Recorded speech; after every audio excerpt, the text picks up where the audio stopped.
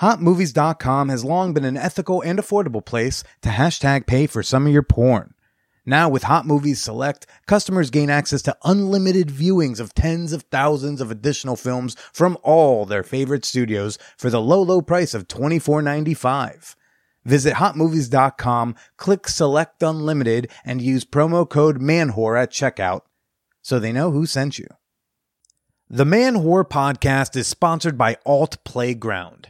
APG is more than just a place to find couples to swap with.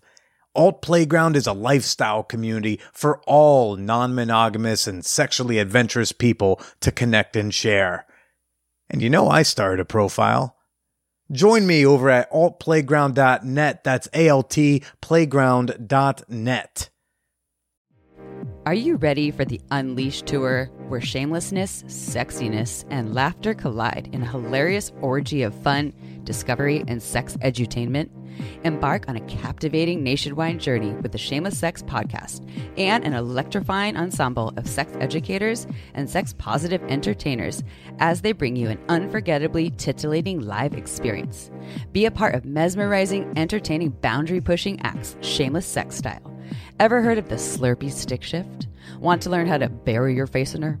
How about some dirty talk improv or brat taming 101? Get ready for nonstop laughter as our charismatic hosts and entertainers weave humor into the fabric of this liberating celebration of sexual diversity and freedom. Engage in interactive segments, Q&A sessions, and a chance to connect with like-minded individuals in an inclusive and empowering environment. Listen up, Portland, Chicago, Seattle, we're coming to you.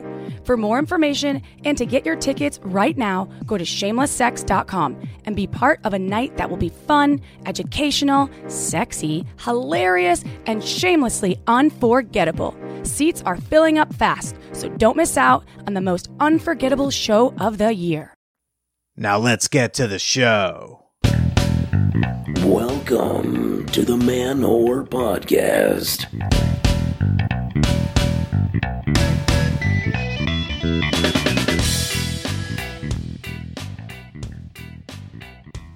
Shout out to all you hopeless romantics, you kinky companions, and all you COVID cuddle monsters out there. This is Billy Procida, and you are listening to the Man Whore Podcast. Welcome to the show. This week on the pod, I've got on adult content creator and licensed therapist, jet-setting Jasmine. She's the partner of last week's guest, King Noir, with whom she runs Royal Fetish Films. She's also the owner of her own private practice, Blue Pearl Therapy. Yeah, she's a therapist and a porn star. Love the combination, and we're going to talk about it more in a little bit. But first, folks, did you know you still have time, just a few days left, to enter to win $100? Granted, it's in the form of an Amazon gift card or a $100 gift card to a local business of your choosing, but it's $100 you can win, and all you got to do to enter, all you need to do is share the Man Whore Podcast in your Instagram story and tag me. My handle is at BillyIsProcida. Share the show in your story, tag me, you're entered to win, and on Sunday night, I will randomly select one of the entrants to win the gift card. It's that easy, it's that simple. I think if you have a private account, you might have to screenshot it and then send it to me because I might not see the private account tags. Another little announcement, I'm on Clubhouse now. I've finally been invited to a Clubhouse. I never was invited to a Clubhouse as a kid. Very unpopular growing up. Still kind of unpopular as an adult, but I am on Clubhouse. So come follow me. Let's talk. I am at the Billy Procida. And we'll see what kind of fun we can get into over in the Clubhouse. I had like a very liberal, loose week in my home. Both my roommates were on vacation in Florida. We won't talk about the fact that, about going on vacations. All that's important is that they were in Florida and I was home alone. I had the place to myself. I could smoke weed anywhere in the apartment I wanted. Pants very rarely worn. We're cooking bacon naked, because why not? There are actually reasons why not to, but I'm careful. I think I need to tighten up a little bit more because, one of the roommates got back a few nights ago, and last night I was doing a phone consultation with a listener who wanted help planning her future post-vaccine gangbang.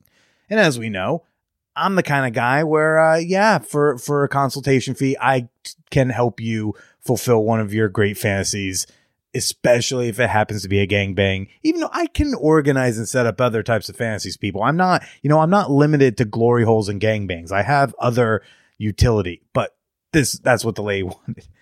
And I'm thoughtful when I do my consultations. I've got like a piece of paper out. I've got a pen. I'm taking notes.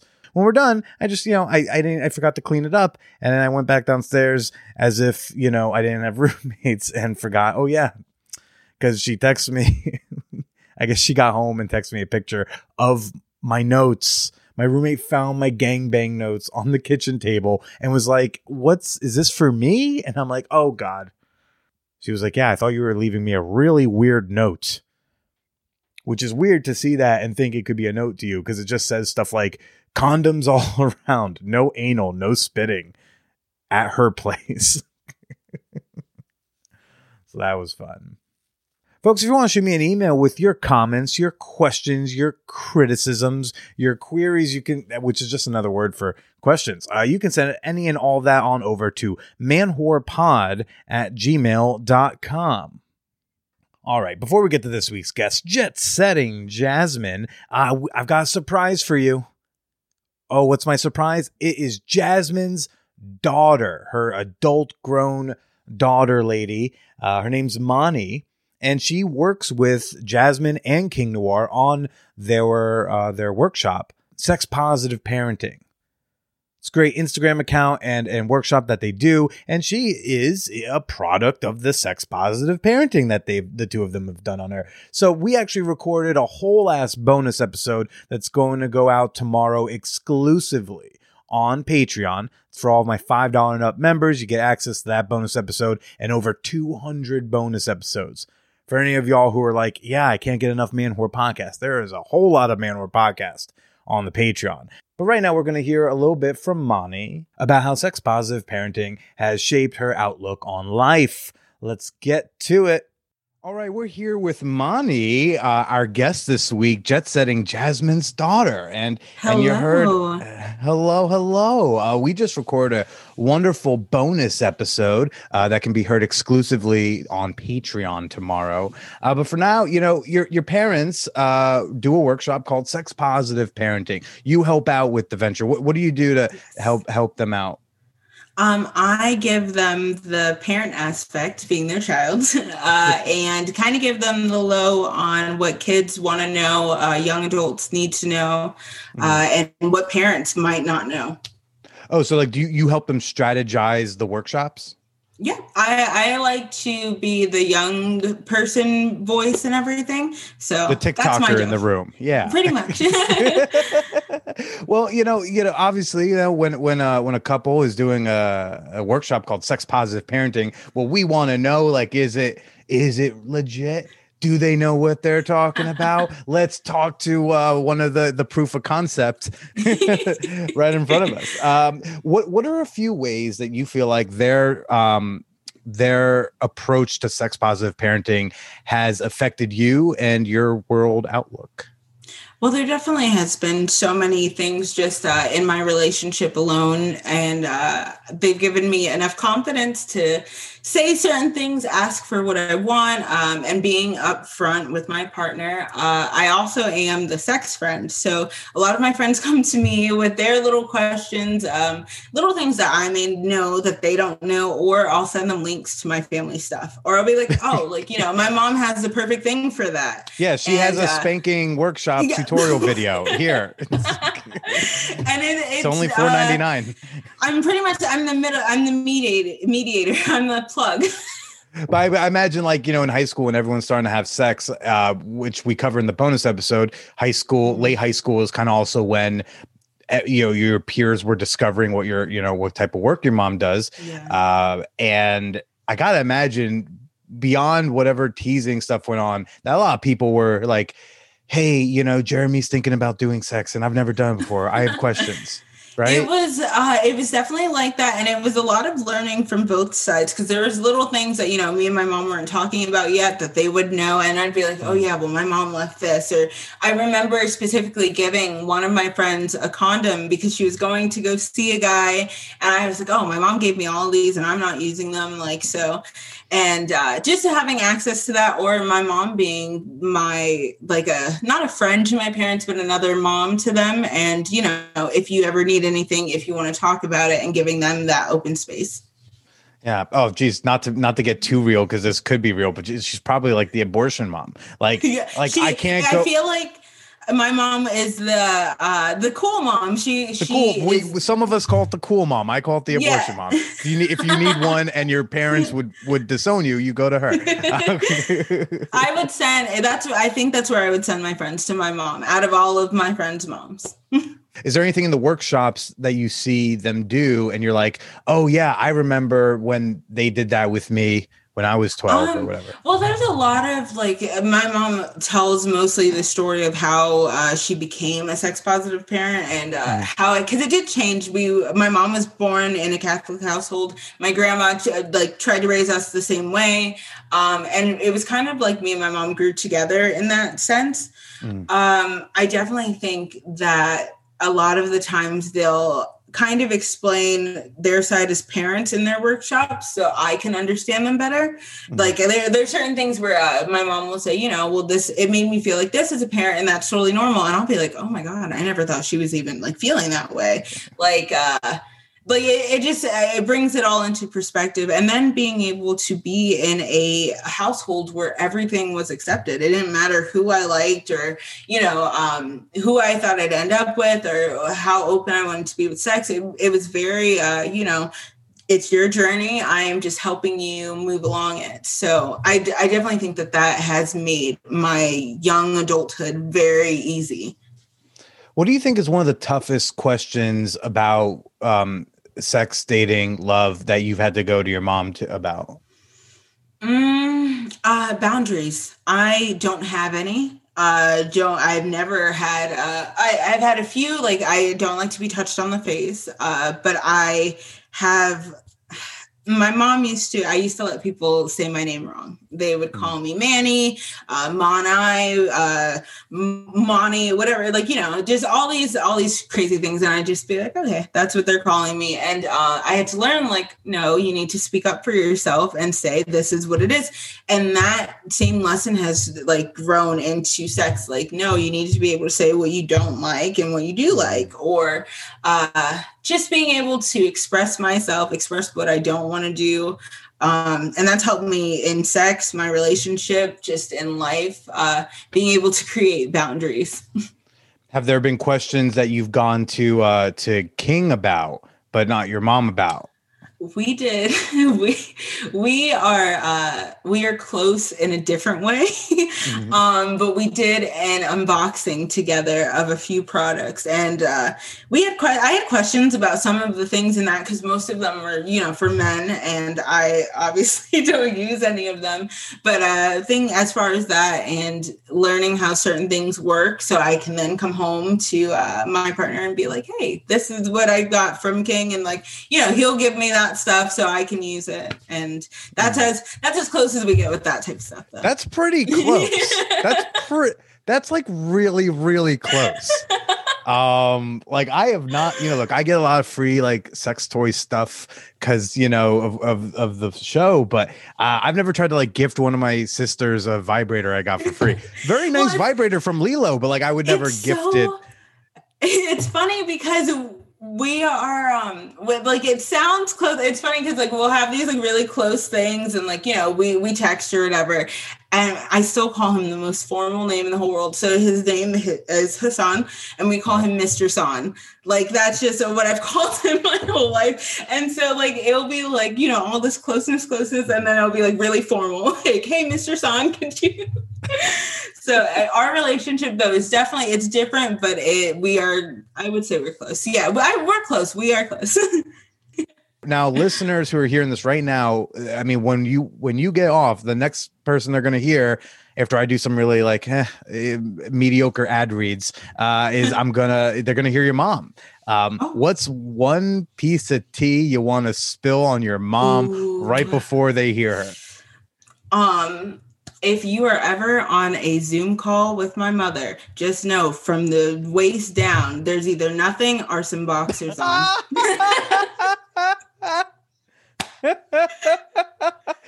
It was crazy because the entire time I interviewed her, she totally acted like she had pants on. She fools everyone.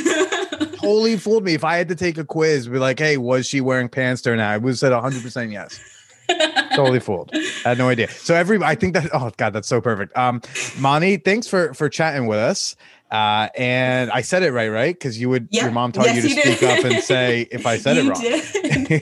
Mani, thank you for chatting with us some more about what it was like to be, raised by sex positive parents. Yes, but also thank you. Yeah. And thank you for giving all the listeners the image in their minds right now as they are about to listen to your mother, who very likely was not wearing pants. Sorry, Mom. If you want to hear my bonus episode with the daughter of this week's guest, as well as over 200 other bonus episodes, head on over to patreon.com/manwhorepodcast. That's Patreon, patreon.com/manwhorepodcast. Speaking of Patreon, don't forget this Saturday, January 30th at 9 p.m. Eastern, we're playing some Truth or Dare. Yeah, the patrons. Oh, my patrons. Oh, gosh. Look, if y'all were in the Peep Show every day, you would also melt when you think about the group as a collective. But we're playing some Truth or Dare this Saturday. $7 and up fan whores will gain an invitation to this month's Man Whore Munch, which is some Truth or Dare.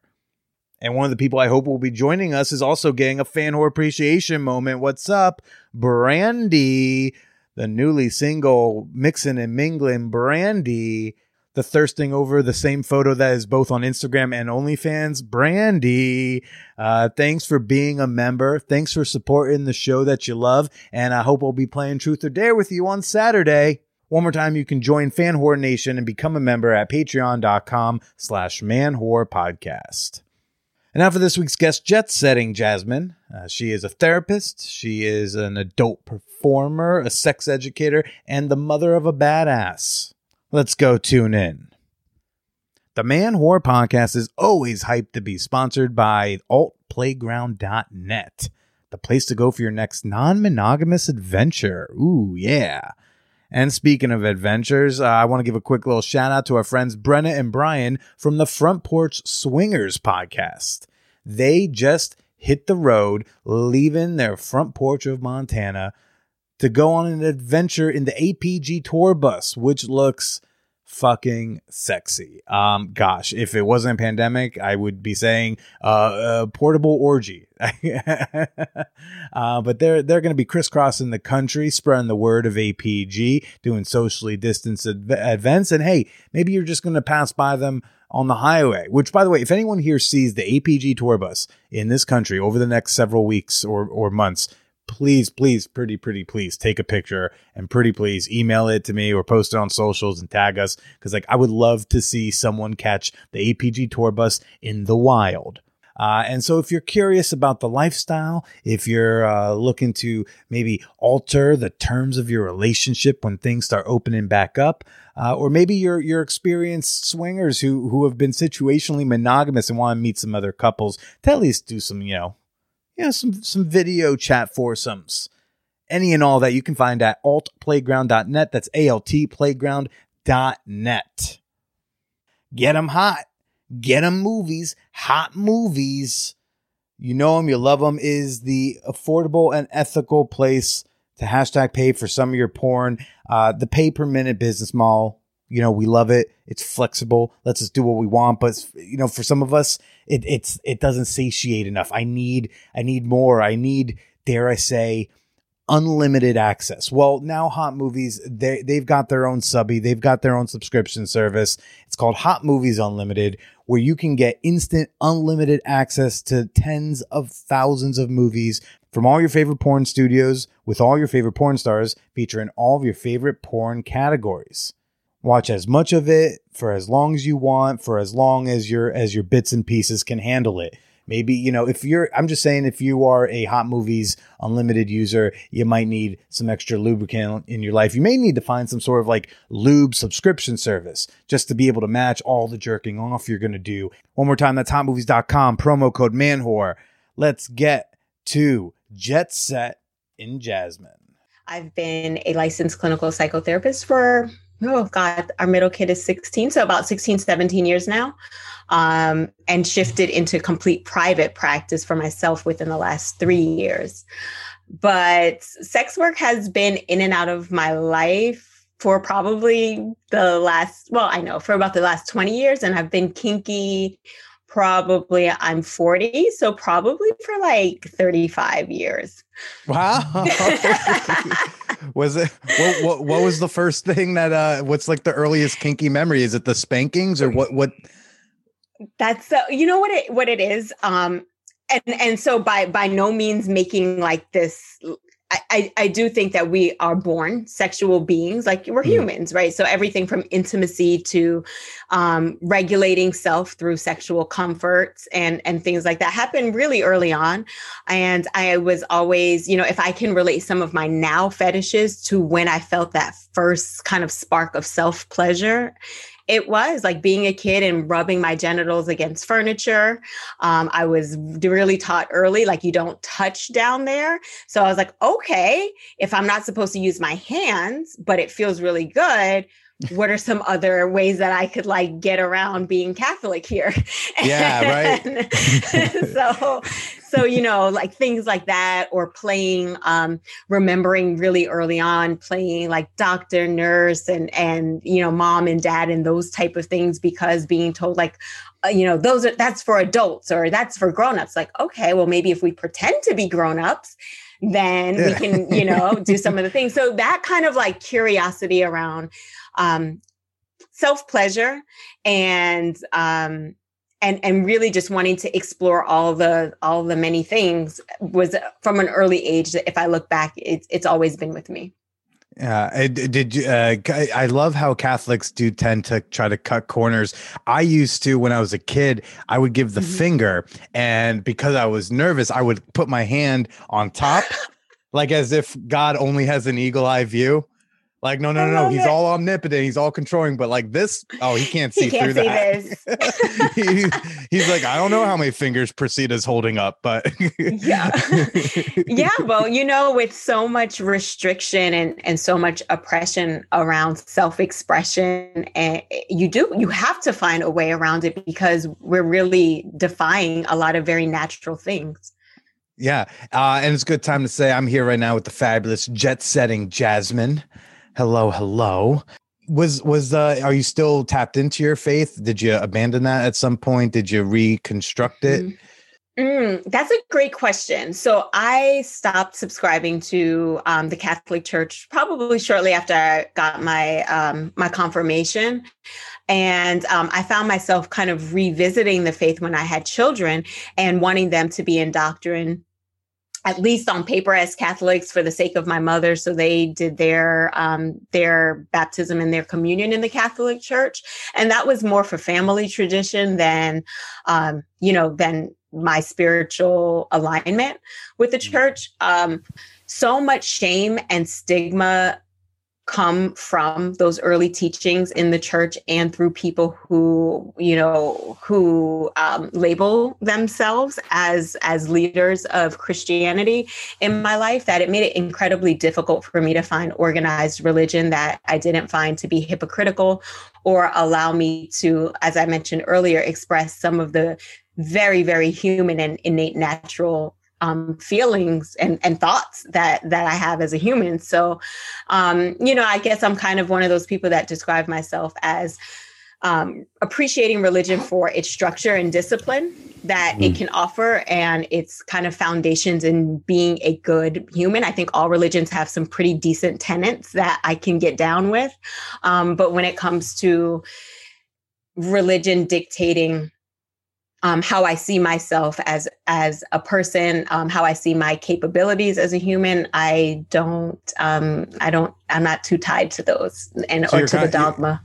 So you're kind of more like, you know what, I'm just going to talk to him directly. I don't need all this other noise around it right now. Yeah. And to even add context to that, like I'm going to talk to her directly, right? Because God is in me. You caught me. Yeah. There you go. You caught me. But even that, right? Like, so just allowing myself to allow myself to personify what God is to me, like that in itself is a spiritual freedom that you just don't get in organized religion. But yeah, exactly what you said. It sounds like there was some shame around sexuality growing up, kind of tied to the Catholicism. How'd you clearly shed that to some extent? Yeah. How'd that happen?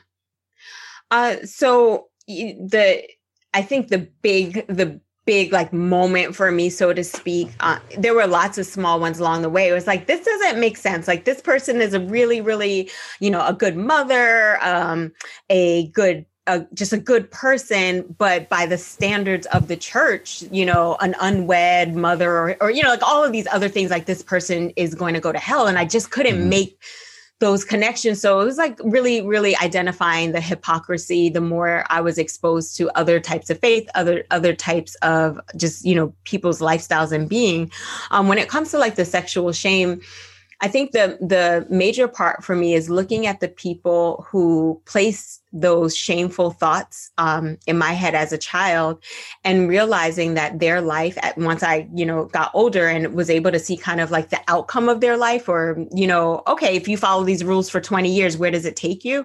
And then find out some of these people were molesters, abusers.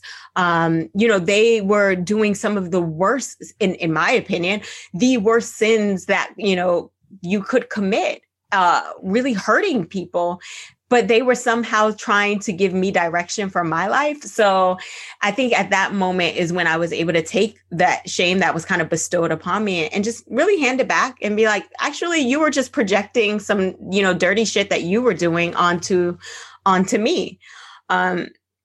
So that became incredibly important for me, is really finding who gave me messages around sex and sexuality, whether it was from our larger like cultural context or within my family, or even, attitudes and thoughts that I had for myself based on what I should be like as a woman.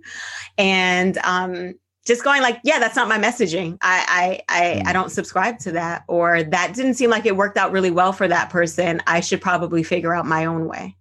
Yeah, because I've talked to people who have shed some, the dogma, so to speak, and even some of the general attitudes of shame Catholicism gives you. But, the sex shame always seems to be like this separate higher hurdle to clear. Like, even if you rid yourself of this bullshit, there's still, this other thing you got to get over. Do you remember when you first felt like fully sexually empowered? I think I felt the most fully sexually empowered when we pressed send on, like submit on our first porn. It was that. Is that's this like you and like King? Yeah, together. Okay. When we did our first scene together, it was really one of those moments where I was looking at the scene that we shot and I was like, this is beautiful. This is really reflecting how I feel about you. It's really reflecting how you feel about me. It's reflective of how the woman that shot it sees us. It seems so, it was just beautiful. It was human. It was, I wasn't hurting anyone. No one was hurting me. It was the way that in my mind, sex should feel. It should have a certain freedom. It should feel beautiful, to whatever beautiful is to you. And when I was able to see that, I didn't care what anybody else thought. It was like, this is art that I appreciate. And, if I lose a friend or a contract or a deal or anything over this, I'm okay with that. I would never, say to a person, or at least I don't think I would say to a friend, like, that's a horrible painting in your house. I hate you, And so if anybody was feeling that way about what I considered art and art with my body, then I was okay with losing those relationships. And so what was the scene? It was called it was morning sex. That's like it was called something like morning sex, and it's not even on our. Yeah, I think we've lost the file. It's probably on only one site, like Night Flirt or something. It was the very first scene that I was ever in, and so yeah, like I think that moment of going, I rather take any sacrifices of people, of status in this world to relinquish feeling controlled by what society thinks I should be doing, what society thinks is beautiful. Part of this was like, I got into this industry, I was already 30, I was 31. So, I have the body of a 31-year-old woman that has had kids, at least for my body, and being able to see myself beautiful. That's really challenging a lot of norms.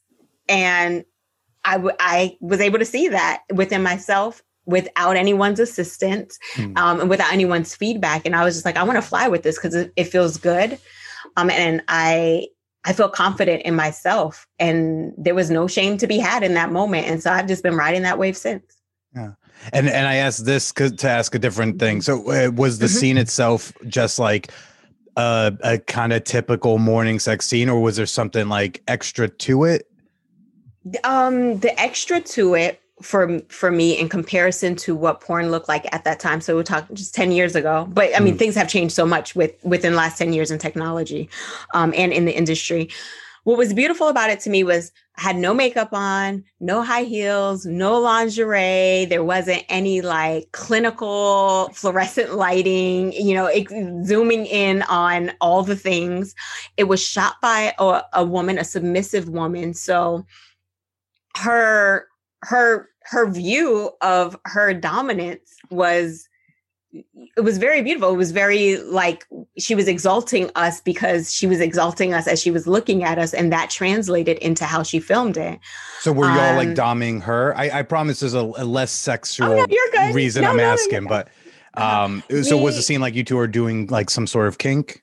No, not really. Okay. I mean, the only doming aspect of it was go get the camera.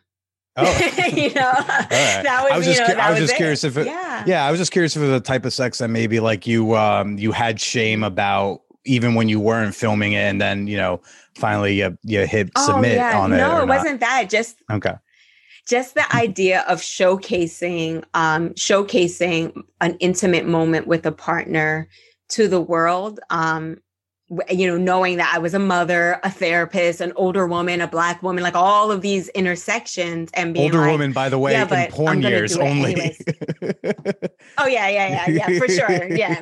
Somebody was like, you're like an icon, like a legend. What are you going to pass down in the porn? I was like, pass down? That would mean I have to leave. What the hell are you talking about? I just got here, y'all.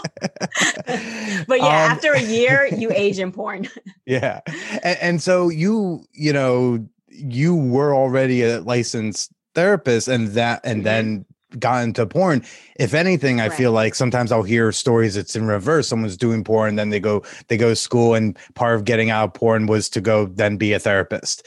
Right. So many people would be nervous as a therapist sending nudes just casually. And you were like, no, I want to professionally send nudes while maintaining my practice. So what made you want to start performing in the industry, and what was all the negotiations going on in here to marry it with your practice? Yeah, that is so. A lot of my practice influenced, and I don't really think I've ever talked about it from this perspective, but as a therapist, you are held to a standard of perfection to an extent. It's kind of like, this person must not have any problems, or this person can clearly figure it all out. This person has no addictions. And that's so far from the truth. I think that therapists certainly have more of a skill set to pull from when it comes to healing and dealing with difficult things. However, it doesn't mean that we don't deal with difficult things. And that human element is something that I've always felt when seeking any type of therapeutics or any type of services at all. It's like I look for the genuineness in the person, the authenticity in the person. I don't need to know a whole lot about you, but I do need to know that, you struggle from time to time too, so that I at least know it's relatable. So my point in that is doing a lot, being in the mental health field for so long. There's this like idea of asking people to be their authentic self, asking people what it's like for them to, take on hobbies and challenge status quo and challenge socialized ideas that are being put upon them and pressures. But then going like, but how the fuck am I doing that in my own life? Like I keep showing up to this place every day from, my hours used to be from 8 to 4:30, encouraging people to do the thing that makes them happy, encouraging people to live their life truly, to communicate the things that might be really hard to tell loved ones. And here I am like, God, I really want to pole dance. I really want to do this. I took this hot ass picture. I would love to share it and get some attention. I've been working Just on my body. Just cause, right? Because I want somebody to click like and give me their money, right? Yeah. and then like sitting with that was one thing. The other thing that was it was definitely like an aha moment, if there's a thing of that in porn, is taking my kids to school and someone said like, "Oh, that's Monty's mom," and I was like, "Oh my God, I don't even have a name anymore. I am now somebody's mother." Like, that's it. That's how they were referring to me. And it made me start to ask myself, am I showing up in all domains of my life as my full self? Do I want my kids to grow up and be like, oh, mom always loved to like dance and perform and all of those kind of things. But when she had kids, she shut all that down. And I don't want my daughters to be like that. I certainly want them to do whatever it is that they would like to do. But I just didn't want them to be defined by what society thinks a woman should be doing at particular points in time in her life. So also you don't want to go like X, whatever many years and then you're, whatever, not that you can't do it at 60, but just like, you don't want to be 60 looking back and be like, gosh, I really wanted to have that OnlyFans, but never, I really wanted to take that pull. You don't want that for you either. My mom gave up coaching basketball and she won like 9 consecutive championships in a row. This is 6th, 7th, 8th grade girls basketball, but that's okay. It's 9 years in a row. You're a good coach, in my opinion. You're good. Yeah. And those girls are going on to do great things for sure. And when she had her third kid, my youngest sister, that stopped. There was no time to coach everyone else's kids anymore. And then she just became a mom until the divorce. And now she's got a career that she's building again. But I always thought like, I bet there's a part of you that wanted to coach high school or college ball. Like, I bet there was a part of you thought like, if I didn't have this husband, maybe I would do that. And, I wonder if that's something that sits in the back of your head. So I'm glad that you were able to say like, no, fuck yeah. I want to put this pussy on the internet. Like, I want to show this off, I do. and was there ever a thought of like, I'm a therapist, I can't do that? Yeah, there was. But you know what? I had to dip and dabble into like, I remember at a point in time when I was living in Massachusetts and I was working actually with in a nursing home. And a lot of those stories are, I think that what you just shared is so important. When you spend enough time with people who have one foot on this earth and one foot wherever, into their eternity, you hear a lot about their regrets. You hear a lot about how things that they, were good at or would have liked to do, or things that they would have liked. Did any of them tell you they regret not doing porn? You know what a lot of women shared with me, and it definitely influenced me, is that they would say like, I wish when I was your age, I took more pictures. They didn't necessarily say that they were explicit, but they wish that they would have captured their youth differently. But they were always in that moment, like, I'm going to be 100 pounds. I'll take a picture when I'm 125. I'll take a picture when I lose 5 pounds. I'll take a picture, and then it's at the end of your life, like, you're none of those things, but you sure would like to have had captured them. And so like hearing those stories, I think really, really encouraged me. The other thing too, that, and I know that people listening to this would be like, I don't make the connection, but think about the bartender at wherever your favorite bar was pre-COVID and how much shit the bartender hears and how important that bartender is to the regulars. Same thing with the strip club. When I danced at strip clubs, that's where I became the best listener ever, was at a strip club. I was sitting there and I'd be like keeping time, like, oh, okay, we're 3 songs in, but this is really important what this person is sharing with me. And I would say like, hey, I just want you to know I can't really sit unless you're willing to tip me, but I'm really interested in what you're sharing with me. And they would be like, don't worry about it. Let's keep talking and I'll pay you by the song. Just keep track. Sure. No problem. And what I realized is like people just need safe spaces with people who are not going to judge them to show up and to hold that space. So I was doing that in strip clubs. So that really informed me that therapists have a place or that therapy can come in a multitude of different places from multiple different people. And the more diversity that you bring into your practice, the more you're going to attract people that are going to gel with you. And I'm definitely seeing that right now in my practice. And just so I'm keeping track, so when you were stripping, that was after you were already a therapist. So you already had these listening skills, so to speak. And so then I was definitely developing them. And were there any like kind of, what were some of the logistics of deciding like, I'm going to be a therapist and I'm now going to make adult content in whatever form?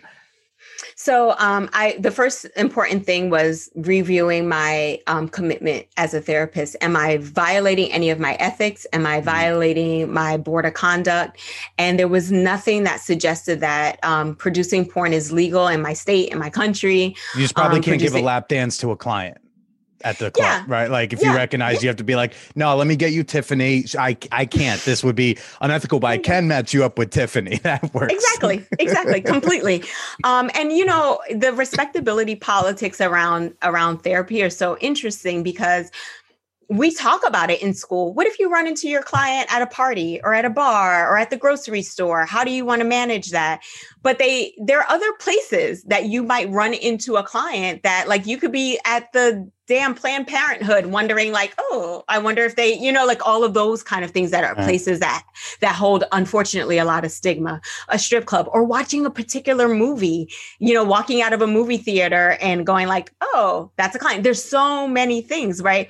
But this only becomes problematic when we are not presenting ourselves to our client as our authentic self. And so that doesn't mean I have to tell my client like, oh, here are my nudes before we start session. Like, no, but I do need to be honest with, I'm an adult entertainer. My content is on the internet. If that makes you uncomfortable or we feel like this might interfere with our work as a client and therapist, and here are my boundaries, what are yours? If we can't work in that space, then we're not a good match. When it becomes a problem for me is when I'm lying or I'm hiding and you find out. You know, then it's like, how can I really trust this person to be my authentic self? Did that take a little trial and error? Did that take some like, you know, some testing, or right away you knew like, I'm going to tell him, I'm just going to, all right. Yep. What's like a range of reactions you got? One job, at the time when I was not practicing independently, one particular organization felt that I was not a good fit. Like, you know, our value set didn't align. But when we broke it down with legal involved, we realized that my value set was just fine in comparison to their written terms. Like it was more of a personal value set. And so that was actually, it worked out in my favor. I'll just put it that. From that position, I was able to pivot and be completely independent and start my own practice. Since that time, most of the people that find me is because they've heard conversations like we're having here. So they already come. They'll be like, I heard you talking to Billy. I'm looking for a therapist that is sex positive. Can you help me? Yeah. Or other sex workers that are like, I can't talk to my therapist about the fact that I do sex work. I've been seeing this person for, 5 years and they have no idea what my real job is. I really would care with somebody that's not going to judge me. So being my authentic self has helped me find the best match of clients. And I think, and let me just get this question out the way, because I'm sure it's on plenty of people's minds, but it's like, have you had to deal with the clients who they come in, maybe they don't know that you're jet setting Jasmine, and then they go out and either they discover it or they find it on your site, and or you disclose, and then they're like, well, I'm gonna go see what this is about, and then they come back and it gets a little weird, different, uncomfortable. So I haven't had anyone come back and say that it's been uncomfortable for them. And I think I meant more like for you, like knowing like, okay, this client went to go jerk off to me and now he's back and he's telling me that he like, I'm like, that's, I don't know. That's the first horror show I thought of. Yeah. Okay. So that's a pretty good one. I think that I haven't had anything that has made me feel uncomfortable in that way, either because the client has chosen not to share that with me, which is fine. You know, it's kind of like if you were my therapist, I might like look you up and be like, oh shit, Billy had a DUI. Okay. I'm just going to store that information. It would be like, no. That was my dad. All of Billy them, Senior. not me. Yes, that was all Billy Senior. Oh shit. So I really didn't look you up. I just wanted you to know. I'm kidding.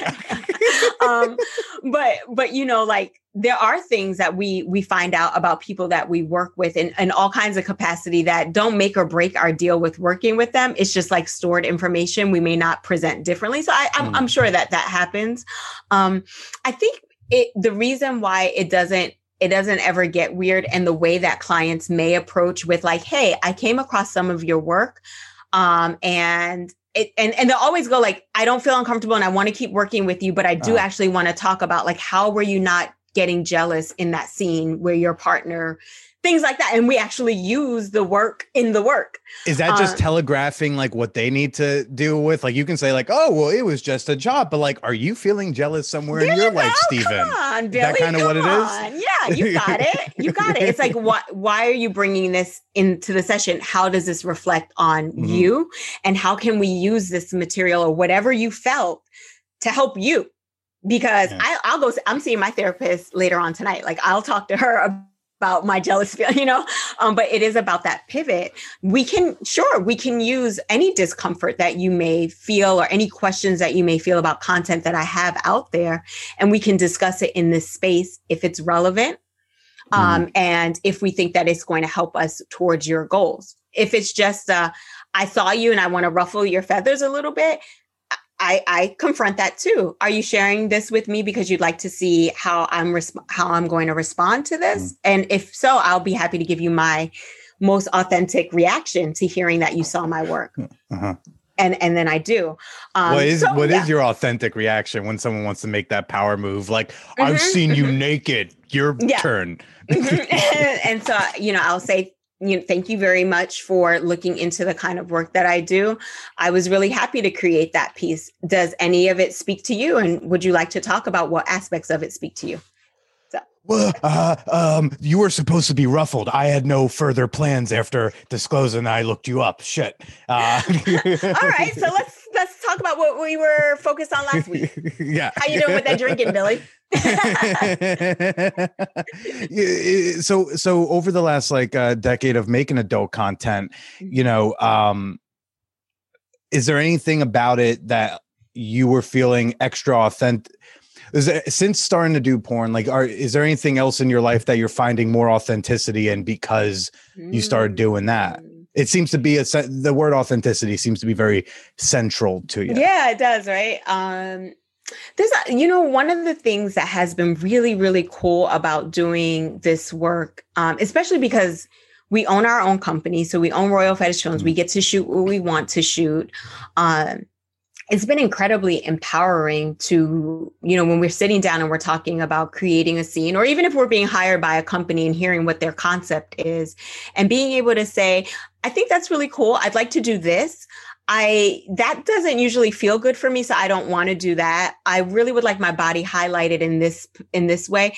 Like those are interactions that you don't get to have in more spontaneous casual sex, and so that's something that we forfeit in porn sex that, is not normally. But for me, like this has been so much about my own sexual journey and my own expression that it has been so beautiful to be able to design sex the way that I would like it to and I can't do that. Like, you can't just like swipe on Tinder and be like, I want you to pay very close attention to this side of my body, you know. But couldn't you? But isn't that like ideally where we're trying to get people, especially like, women or non-binary, like people, like, like, aren't we trying to get to that place where you can swipe on Tinder and say, yes, like to have the assertion to say, like, I want the left side of my body 10 and 2 extra. And if you don't, then like, you're not going to get a repeat. Like, aren't we trying to get Yes, that? we are trying to get there. But between now and when we get there, I still want to be having these experiences, And so one of the things that I also enjoy so much about porn is that you can experience things not at the expense of people's feelings. And let me kind of explain this. There have been some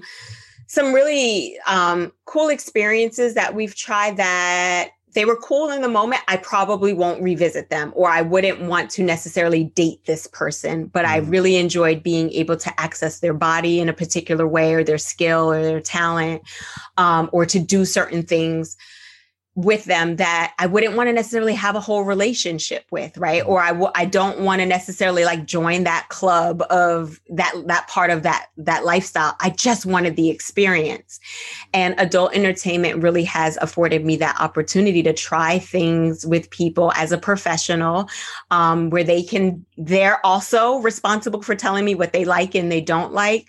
There's a certain standard of communication that comes with the kind of work that we create that I'm really enjoying so much. And it's allowing me to like have these professional experiences that later then dictate my personal experiences without like, like getting involved with people and then going like, yeah, like that's really not for me. Like, sorry that you just told me your whole lifestyle, exposed your kink to me. And now I'm like, yeah. Yeah, thanks for being very like sincere, genuine, transparent with me. And your sincere, transparent self is not a fit. It's like you like to turn down the kink, you're turning down a person. Whereas with a scene, like you're more turning down a job. There's less like emotions involved, and hopefully no one's taking it personally. Right, Do you have an example of like a fetish, a kink, a scene where you were like, I really want to try that? You tried it for porn and you were like, I'm good. I don't need to do that again. Yeah, there's a couple of things.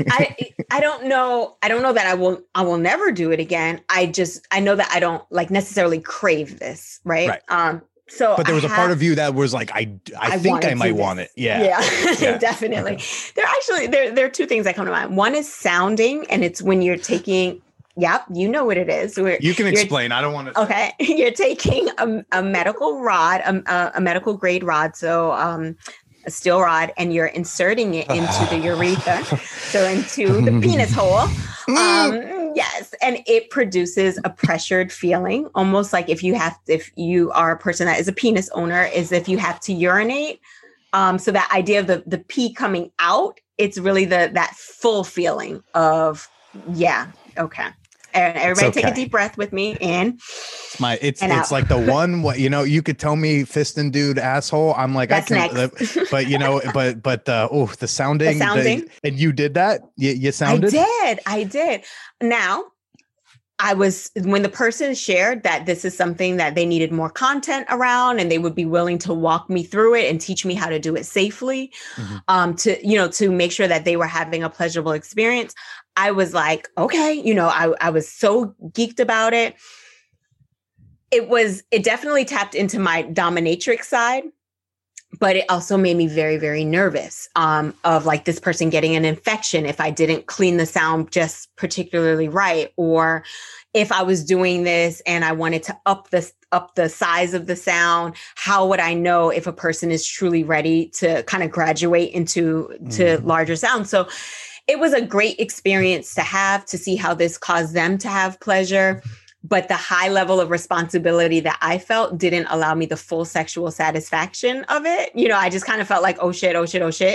I'm doing this. It does this. Don't break his dick. Don't break his dick.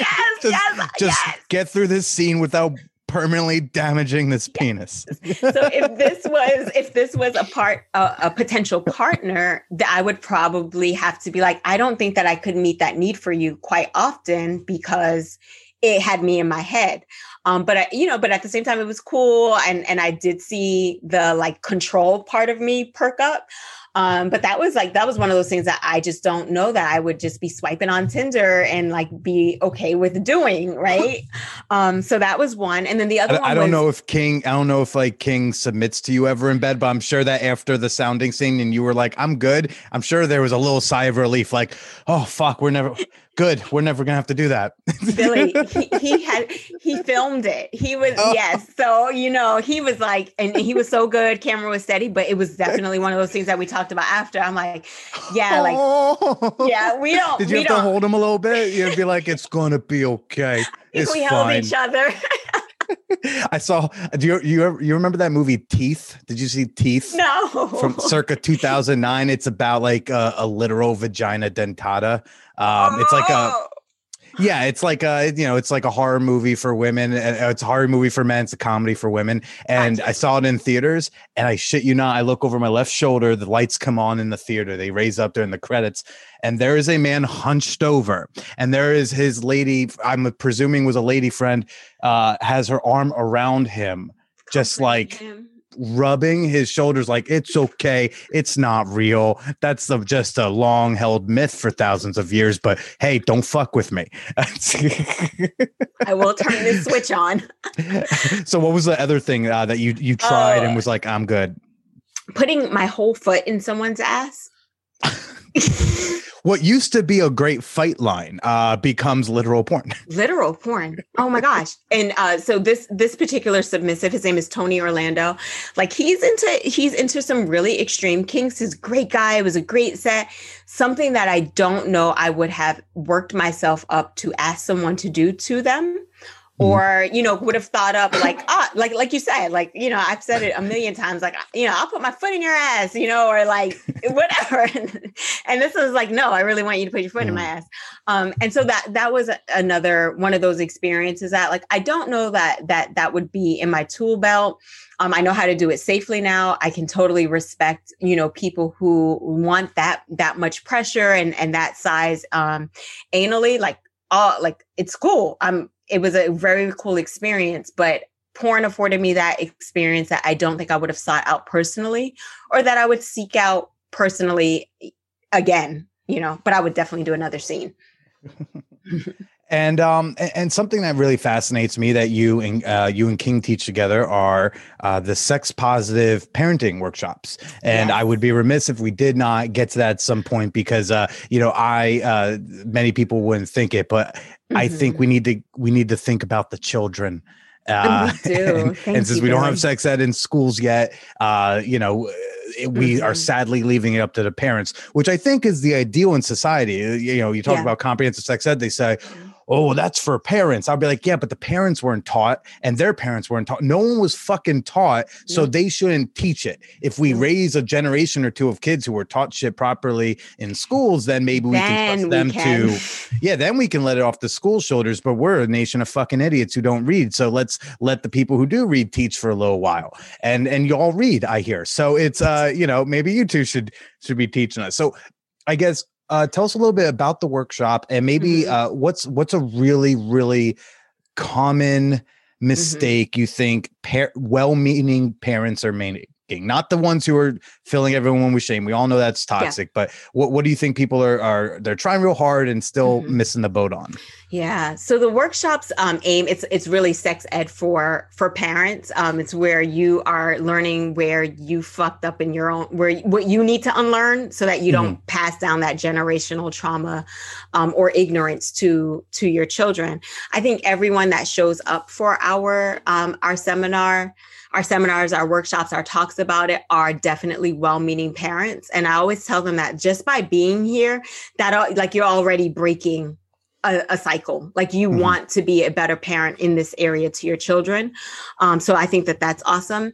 Something that comes up a lot is if parents are poly or kinky, or they do something that's outside of like mom, dad, and dog or whatever, that they're worried about sharing it with their children. They're worried about judgment from their children. They're worried about projecting what they think is wrong about them onto their children. And we really talk about how important it is for us to model different lifestyles. We need to model our lifestyle, whatever it is, responsibly, so that our children can develop their own, you know. But if we're like living in this make-believe TV world, but our kids see something different in our behavior, we're confusing them.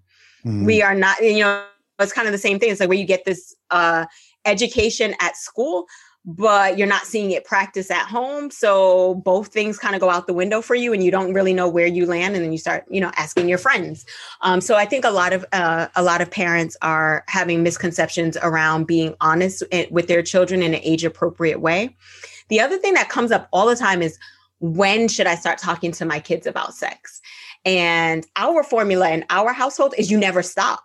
You never stop. You start from when they're born, and you never stop having conversations, because the conversation that we're having with our 2-year-old right now, which is, oh, you want to touch your penis? You could do that in the shower. You can't take off your pamper when you're at grandma's house on her couch. You need to keep your diaper on. You could take your pamper off in the bathroom. By the way, that tip also applies to all adult babies everywhere. You know, just be mindful of furniture. There you go. There you go. Right. Rudy Giuliani, keep your pants on. So you're right. Like, these are the things that we can teach super early that help us not create these shameful moments down the line, or waiting for that talk to happen, where it's like where you teach your kid what's appropriate and what's not when they've been behaving in an improper way since, you know, up until they were 16 or something. A lot of times we don't start teaching our kids about sex until we think they're having sex. By the time you think your child is having sex, they have had it multiple times. You know, we're usually behind the curve. So this idea, like we're going to have a birds and the bees talk when our kids like get their period or turn 16, is so asinine, and it's so irrelevant to children now. They've also already got all this shit instilled in them by then. Like, even if they're not fucking yet, they have all these thoughts and opinions and biases about fucking. They've got all this false information or mixed up. Yep. Like, they're already filled with shit. Even, you know, and you've given them no foundation to balance those things too. And also, you haven't created a safe space for them to come back and go, yeah, I read this crazy shit on the, you know, or no, you shouldn't talk to your parents that way. I read these crazy things on the internet, and that's not what you told me. What is, you know, like, you're not giving them an opportunity for discussion if you're waiting for this right moment to have a conversation. So I think our workshop really does give people some practical ways of connecting with their children at any age. Like with my teens, we use music. You know, they'll be like, oh, Megan Thee Stallion has a new song. And I'm like, let me hear it. And, you know, she'll be like, I don't know, whatever the hell Megan Thee Stallion says. What is a WAP? Exactly. And what so my is a WAP, mommy? You know, they know because they listen to the song, you know? And so when they're like, oh, you know, they're singing the song, and I'm like, so is a dop okay? You know, they're like, Mom, I'm like, no, really, is there a song for people who have dry ass pussy? Like, do they talk about lube? And they're just like, you know, they're giving me the teen face, but it is opening that conversation for wet ass pussy is great. But like, there is also a solution for those of you who are not as wet as Cardi and Megan are in this video. So we talk about sex a lot, and I often use the media that is right in their face. Now, I know this is a struggle just, you know, when you're working something with a partner, building something business-like with a partner can already be a struggle.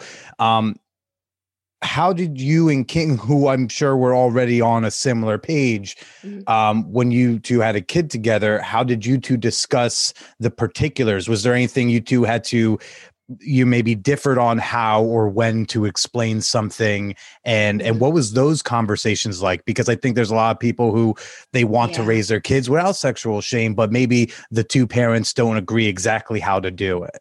Yeah, that is, that's true about everything from eating, like, you know, King and I are definitely on the same page. We probably pace our parenting a little bit different. Like, I'll just use like technology. I'm a technology whore. I love, like, if it has buttons, it blinks and it connects to Wi-Fi. Like, I want that shit. And I want my kids to know how to use it.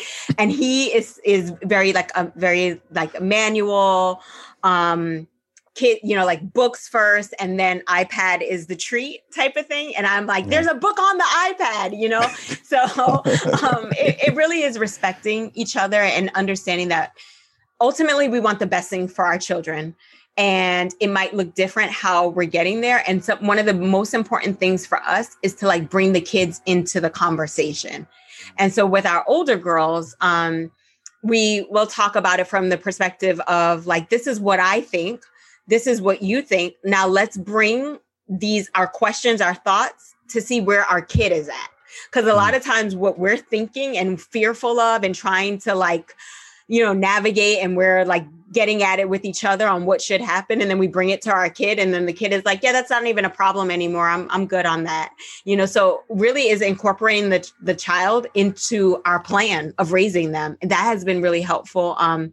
Sometimes, we get into it just like any other family. And a lot of times if we just let time pass and allow ourselves to, we allow time to pass and we allow ourselves to just realize like he wants what's good for the children and I want what's good for the children.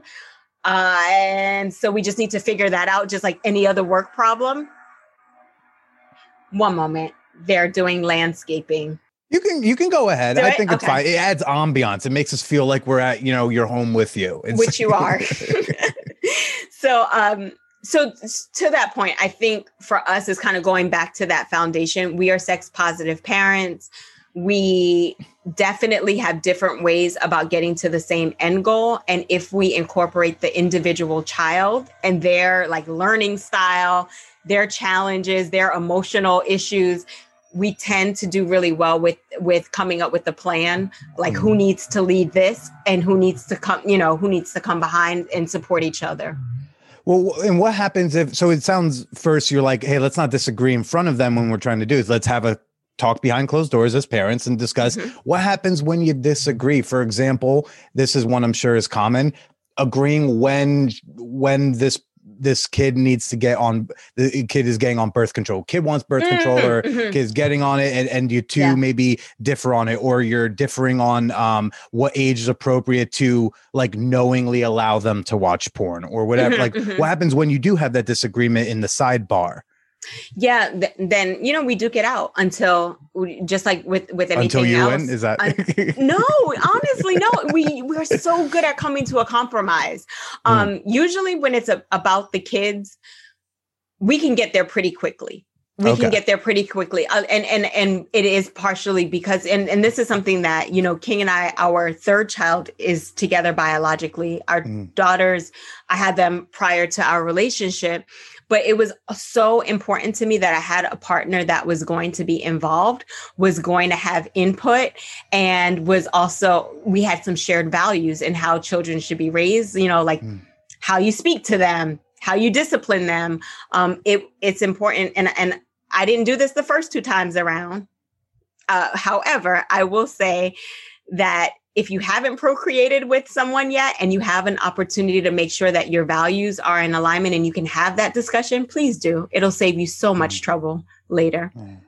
Well, Jasmine, thank you so much for making some time for me. Where can people go to find you for all the things that you do, including the sex positive parenting workshop, the therapy, the porns? The porns. Yes. Thank you. So for all of my sex work, it's on jetsettingjasmine.com. I am on all social media as Jet Set Jasmine. All of my therapeutic work can be found at bluepearltherapy.org. And I'm on all of the socials under Blue Pearl Therapy LLC. And all of our sex positive parenting is on Instagram at sex positive parenting. And if you Google us, all this stuff will come up. Fantastic. Well, this was a delight. Both of you were just so fantastic to talk to. Y'all two are great. I'm sure everyone's jealous that y'all are together. Hey, can't y'all break it up and spread the awesomeness a bit? Oh, hey, that's where the poly. Yeah, there we go. There's room. Shoot your shot. Well, Jasmine, I'll let you get back to your day. Why don't you go ahead and say goodbye to everybody? Goodbye. Thank you so much for having me. It was a pleasure being on here and talking about my whorish ways.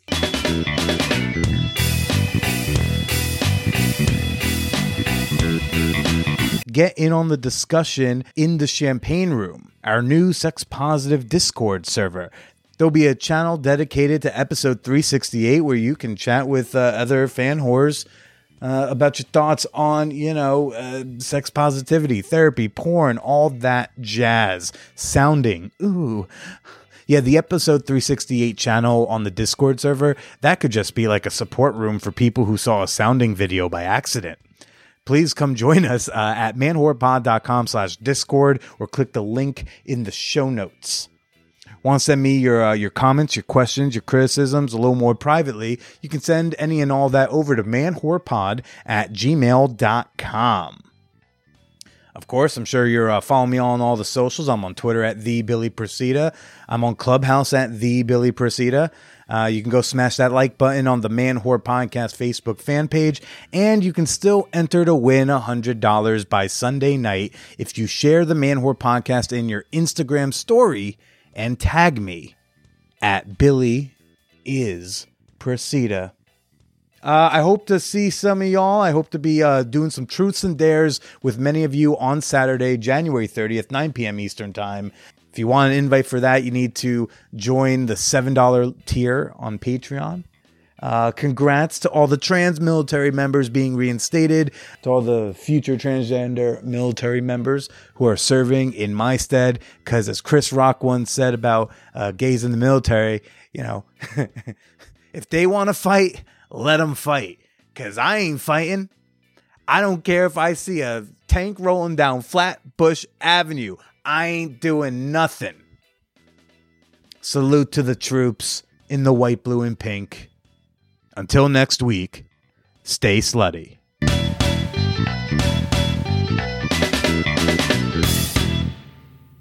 It's the vibrator that has no equal. And now, Motor Bunny offers their thrusting sex machine, the Motor Bunny Buck. Enjoy a fan whore discount at manwhorepod.com/motorbunny or use promo code manwhore at checkout.